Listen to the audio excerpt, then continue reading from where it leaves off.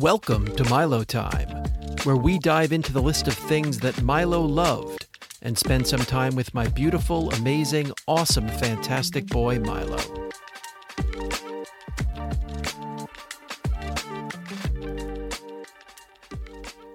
Welcome to another episode of Milo Time. Daryl Kessler along with Lisa Cohen. Hi. Hi, Lisa. And once again, I want to mention to our listening audience, we apologize if they're hearing jackhammering in the background or any other construction noise. As we mentioned on the last episode of Milo Time, the studio now sits in a construction zone. So we apologize if you hear any noise in the background. It is, although Lisa and I might both be a little bit hungry right now. It's not our stomachs growling or anything like that. You might hear stomach growling too. Yeah, right. It might be that as well. So at the end of the last episode of Milo Time called Drone Shaming, I mentioned the Jacques Tati movie Playtime, and that it was on Milo's list, and he gave it a very high mark, and Max watched it because of Milo's high mark and Milo's review. And then Max encouraged Alana and me to watch the movie as well, and only once Alana and I watched the movie, which is sort of invites you to draw your own conclusions, because the director, it's a very creative movie and there's very little dialogue, and there's definitely conflicting views on what exactly the director was saying. But only after Alana and I watched it did I read Milo's review, which I want to share with you now. So this is about Jacques Tati's Playtime, which was made in 1968.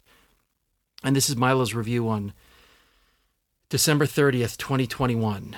Milo wrote, "I thought the first hour was decent. I love the commentary on how the world has become so constantly in your face and how society has become so consumerist. I also really enjoyed how they kept showing technological advancements, which were supposed to make things easier, but were really more trouble than they were worth. The foresight shown was overall very impressive, as it really got the nature of our mile-per-minute world correct. Also, the way that it was filmed, with the faraway shots and indistinct/inaudible dialogue, really worked. It really added to the chaos that the movie was intending to create. I was a little worried that the message would get repetitive if they kept hitting the audience over the head with it, and that is kind of what happened. But the entire restaurant scene was so funny that it easily made up for it. The guy opening and closing the glass door that wasn't really there got me every time. I definitely found the second hour more enjoyable than the first. Also, respect for the very brief, but still present mention of the racism that existed in the 60s. Overall, very well put together, funny and impressive movie." And that was Milo's review of Jacques Tati's Playtime. Very good. And it really is good, and it's such a funny thing because it's, again, there are divergent views on what that movie's all about, but one thing that Alana and I talked about after we saw the movie, but before I had read that review at least, was that in this movie that anticipates in 1968 a very structured, hyper-technical future that in fact makes life much more confusing and less enjoyable. One of the scenes that Milo mentions at the end is this elaborate dinner party that takes place at the end of the movie. It's really like the last 45 minutes of the movie. And what happens at this dinner party is this chaotic, this world that is intended in the future to be very contained, very technological, very clean, everything right in its place. Everything comes crashing down at this dinner. It's at a new restaurant and everything falls apart. And when you see the movie, only at that dinner, with literally the ceiling caving in, the restaurant runs out of food, people are getting drunk, people are showing up and leaving, nobody has reservations. Only once chaos ensues at this dinner do people start having fun. And the movie, I hadn't thought of it until Alana and I were talking about it after the movie, only is like humanity involved with a little bit of chaos. Right. And once there's chaos there and things start to break down from this hyper technical new world, do people have fun and does people's humanity come out? And anyway, just that finishes the thought from the last episode of Milo Time. And nice. Lisa, I wonder if you have something to pick from the list of things Milo loved for this episode of Milo Time. Yes, I do. Well, thank you for that. That is tremendous. Sounds like a great movie and tremendous review from Milo. Yeah. Jim Chones. Which I sort Jim of read Chones. as cojones. You know what? It's a perfect name to pick, and it's a perfect episode to discuss in light of. I mean, I think we can make this work. Jim Chones. Thread the needle. Let's see if we can thread the needle here. Jim Chones was a really good basketball player a little before my time. I'm going to say he was in the 60s and the early 70s. But he became known to Milo and me because Milo and I would watch a lot of NBA basketball when he was treating. We purchased this option on Verizon Fios through maybe Time Warner where you get the NBA package and you can watch every NBA game every night. Mm-hmm. And we had a lot of long nights while Milo was treating and a lot of nights of stress and anxiety.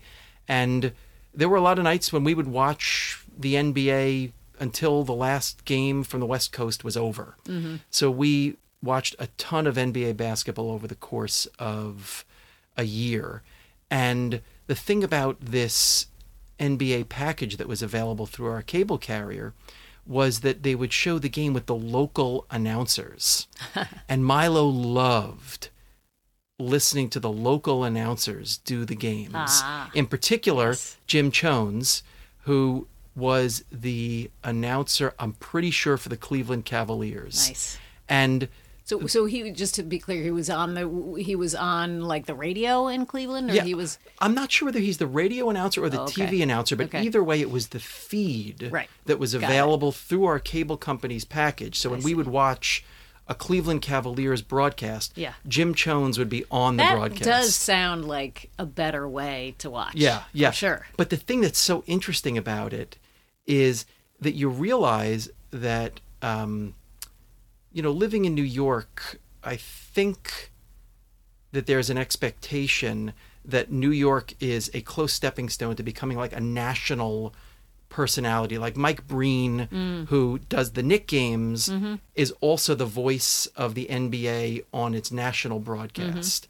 And Ian Eagle, who does the Nets games, is now like sort of a big national voice in both college basketball and NFL football, and I think even does some NBA games as well. Right. So I think the idea is that in New York, sort of if you can make it here, you can make it anywhere, that idea. Right. And this is not to be critical of anywhere else but New York, but it's just a fact of the matter that it seemed to Milo and me that the broadcasters in some of these other jurisdictions were really more homers in sports parlance, and really there because they were famous players for those teams. They're part of the community. They're not telling you about it. They're living and they're sort of rooting for the team. Sure. They're sort of rooting for the team. And that's not to say that that isn't how people initially get the job here in New York. Clyde Frazier is one of the 2 or 3 greatest Knicks of all time, if not the greatest Knick of all time, and is also a very beloved announcer here in New York. And certainly currently, if you listen to Nets broadcast, Nets, I wouldn't call him great, but Nets very good. Richard Jefferson is involved in the broadcast, and Vince Carter, truly an NBA great, has been doing some of the broadcasts. But it seems to us that there's a certain standard. Or is there going to be a Nets cast? Maybe there will be. Are you itching for one, Lisa? Absolutely not. Are you in? Somebody is. Somebody is itching. Yeah. But anyway, Milo and I loved listening to the local broadcasts. And if I could go back to that idea of that Milo's review of that movie Playtime, the broadcasts were just chaotic. They're just chaotic. It doesn't sound like a corporate sounding broadcast. Right, he's just a guy. He's just a beloved community figure and a beloved former player. He's not listening to Suits. Offering, offering, and he's beloved. So he can say whatever he wants, and he can complain about the officiating every single game, and he can talk so positively about the team even when they're losing or on a losing streak. And I think there was something about sort of the chaos of those broadcasts that Milo liked. And talking about NBA chaos, I mean, again, with these episodes, we can really go in a million different directions. But in particular, in NBA games, we can come back to Jim Chones, but when we talk about chaos in NBA games, one thing Milo loved about any NBA game, really, was the in-game jump ball. This is... at the start of a game, an NBA game starts with a jump ball from mid-court when usually the two biggest players on each team, jump for possession of the ball, it's considered either team's ball, and the team that wins the jump ball gains possession. But during the game, if the ball's tied up or the ball goes out of bounds and it's not clear to the officials who the ball went off of, there can be an in-game jump ball. And Milo loved the in-game jump ball because it often involved two players who did not typically take jump balls. And so it was the two players two fighting for the ball. Whatever it was. Right. And the refs were throwing it from a weird spot on the floor. So it always ended up, it seemed to us, in like sloppy tosses by the official, guys banging into each other. You're threading the needle, Daryl. Yeah, I am threading the needle a little bit. And it was a little bit of chaos in an NBA game that was like very locked down for the most part. Yeah. And Milo loved it. Yeah. He loved both the local broadcast and what that brought to like sort of a sloppiness that made it more entertaining and more fun. And then the in-game jump ball he thought was just hilarious. And I would encourage anybody out there, next time you're watching an NBA game, pay attention. Yeah. Because Milo always noted it, and because he noted it, I now always note it. And almost always, if there's an in-game jump ball, there's some sloppiness going on there. They have to rethrow it. One player bumps Somebody into another pants. guy. So I mean, not quite pants, but it did have that kind of feel sometimes. Yes. You kind of thought that might actually happen. And that was just a part of that chaos that I think if we go from Jim Chones, if we start at Playtime, we go to Jim Chones, we go to the in-game jump ball, some of that chaos. That's not to suggest that Milo was routinely an agent of chaos, but I think that was some things that made Milo laugh that he loved generally, when things that were so well planned would go a little bit off track and then make them more fun. Right. And when we're talking about Jim Chones now, actually, I hadn't thought about this guy before either, but there was a famous, infamous NFL player by the name of Aqib Talib, who was a famously good cornerback, but was sort of infamous because he was involved in a number of incidents when he was an NFL player. He ripped the gold chain off of another player's neck mid-game in an NFL game and almost started a complete brawl. And he's now, I think, he was involved in something off the field. I don't want to say the story because I'm sure I'm not going to get it right, but I want to say that his brother was involved in some illicit activity involving like a local travel-based basketball organization. Anyway, Aqib Talib was often in the news, often for his tremendous play and often for his questionable, colorful behavior. And he was actually brought in to be a color commentator on NFL games on one of the networks on CBS or Fox.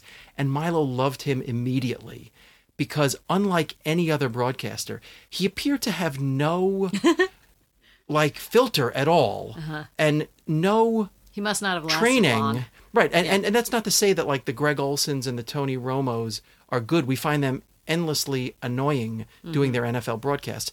But Aqib Talib spoke like a regular person just sitting there, broadcasting the game and saying things that no other announcer would say. And Milo immediately loved him. Right. This idea that CBS or Fox was spending all this money on this broadcast and everything was so buttoned down. Yeah. And Aqib Talib would come on the broadcast and just like talk like a regular person out of nowhere, and that no one would check his behavior, check his broadcasting.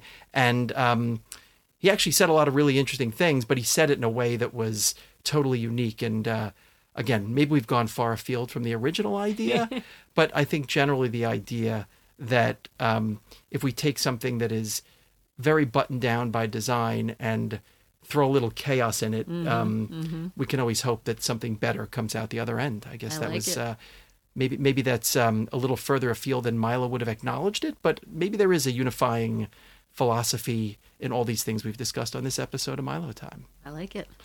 Well, thanks for joining us on this episode of Milo Time. Thank you, Lisa. And of course, stay tuned for Sweet Lefty by The Idea of Machines. And of course, join us next time when we once again look at the list of things that Milo loved.